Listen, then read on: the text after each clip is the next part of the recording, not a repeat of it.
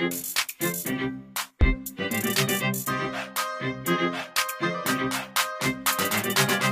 is QJ Martin, and you're listening to the Write a Novel podcast, providing you with the tools and instructions that you need to write your novel. Hello, and welcome to Season 4, Episode 2 of the Write a Novel podcast. The topic of today's episode is, should you kill your mentor? Okay, so there's a tried and true formula in stories focusing on the hero's journey to have the main character introduced to a mentor, such as Luke Skywalker with Obi-Wan Kenobi, or Frodo with Gandalf. The mentor would teach our hero everything that they need to know, and then symbolically pass on the torch to them, sacrificing themselves so that the main character can go on to accomplish bigger and better things. Now, there's a reason why the mentor character in stories like this usually dies. They're wise, experienced, and capable, everything that the hero isn't. So these stories often have the potential to open themselves up to the question of why the mentor doesn't just solve all the problems on their own. On top of that, having the mentor sacrifice themselves for the hero provides the hero with the impetus they need to finish their mission and save the day. And it gives them room to grow into the amazing character that we know that they can be, which could never happen if they remain in their mentor's shadow.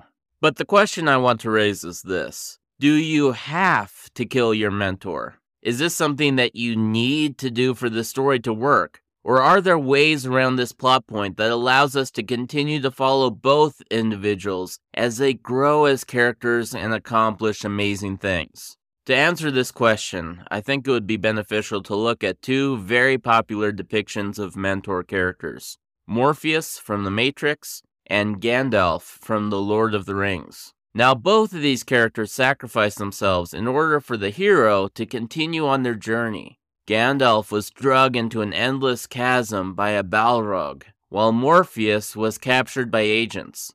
The interesting thing is, though, that this wasn't the last that we saw of either of these characters. Neo went on to mount a rescue mission to save Morpheus in the third act, and Gandalf returned, effectively reincarnated as Gandalf the White, in order to continue in his efforts to save Middle-earth.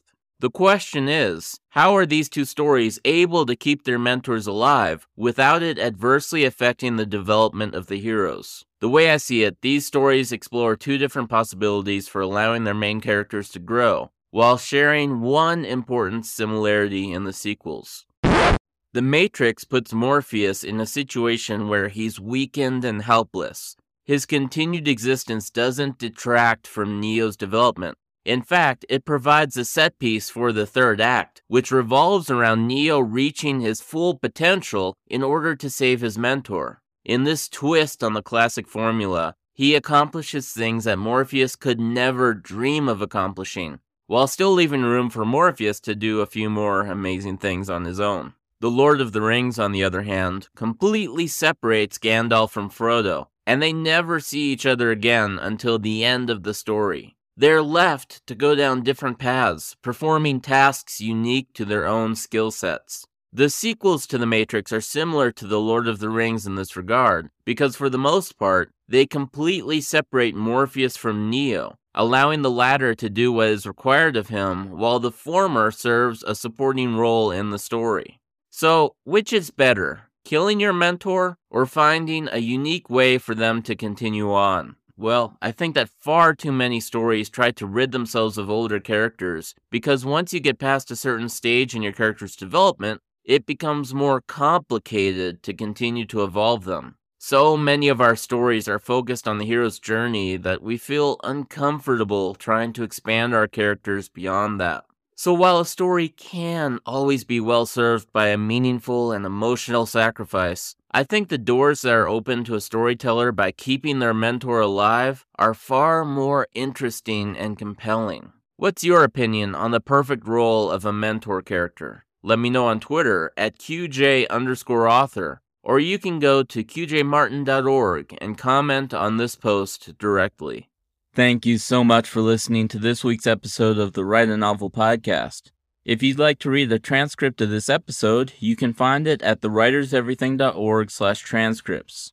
If you'd like to listen to future episodes, be sure to subscribe on whatever platform you're currently listening on, and be sure to give it a rating while you're at it to let me know what you think of the podcast. If you'd like to support the podcast, you can do so at patreon.com/QJMartin. For your convenience, all the referenced links will also be in the show notes.